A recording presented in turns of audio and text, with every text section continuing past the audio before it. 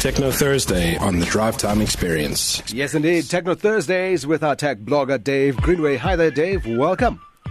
Yeah, how you doing, man? I'm doing great, Dave, and I'm sure even greater news for commuters in SA as Uber starts accepting cash payments from some users in certain South African cities today. Yeah, so I actually got the message this morning that I could pay for Uber with cash. Probably not going to migrate away from paying with my credit card because I enjoy earning all of the strange little, rewards programs that all the credit cards have. But I think it could help with growing the user base. I mean, Uber has said that it helped them in Nigeria, Egypt, and Kenya, where they've already rolled out cash payments. And I have actually addressed the safety issue with the GM of Uber in South Africa, basically talking about, now that these Ubers are going to be carrying cash, obviously it becomes a bit more of a safety issue for the drivers. True. And their response to that was that the drivers can actually deposit cash 24 hours a day at FNB ATMs. So it just becomes an issue of managing the drivers and making sure that they actually deposit cash, and it should mitigate the risk quite well.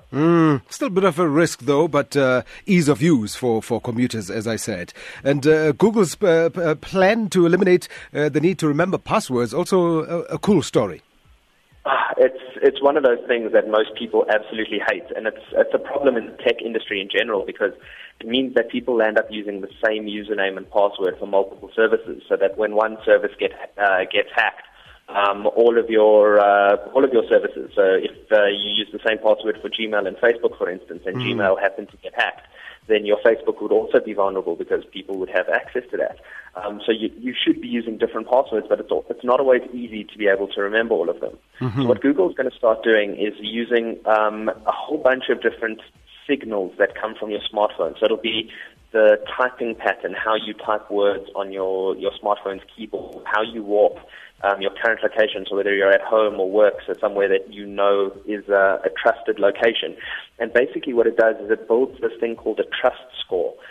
So depending on how many of these factors are in place and authenticated, it gives a trust score, and then depending on how much of a trust score that application needs. So, logging into your Gmail may be like a 6 out of 10, but logging into your internet banking would be a 9 or a 10 out of 10. So you'd have to still enter a password for your internet banking, but for your Gmail, you'd just be able to log in straight away because the phone knows you're in the correct place. It's you because you typed in the Gmail app, you typed in something that was the same typing that you normally use, the same cadence, the same key presses, and it'll basically start to slowly eliminate the passwords that you need to remember by understanding that it's definitely you using the phone instead of someone else. Oh, that's cool news. One less thing to remember.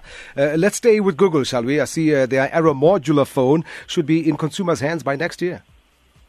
Yeah, so if you haven't seen Project Aura, then the first thing you have to do is go onto YouTube and find it. It's called Project Aura, that's A-R-A. Basically what it is, it's a chassis. So you've got this basically the shell of a phone that you can clip different modules into. So say you're going out and you're going to go to the game reserve and you want to have a better camera with you. You'd clip your standard regular day-to-day camera out and you'd put in a bigger camera lens on the back, and the phone would recognize that and start taking pictures with the better camera. If you needed better speakers because you were going, to do a presentation and you wanted to use your phone as like a little hi-fi type thing to be able to use them as laptop speakers, you'd be able to put it on there. You'd be able to clip in a new battery. If your screen broke, you'd clip off the screen and clip on a new screen. It's basically, it's never going to be as pretty as a bespoke designed smartphone. So something like Apple or Samsung would make where all the parts are soldered and glued together and it's one bespoke thing. But it's going to be the thing that geeks and hackers are going to gravitate to as early as it's released. So we're going to get a developer preview before the end of the year and a consumer version of it next year. And I can tell you now, I'm already in the line to buy one of these.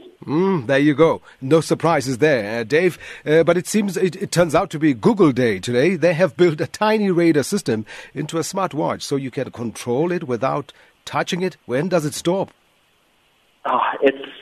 So there's this division of Google called ATAP. It's the Advanced Technologies and Projects Division, and it's basically a whole bunch of people from the U.S. Army's DARPA research labs that have gone on to go and join Google in heading up these crazy research projects.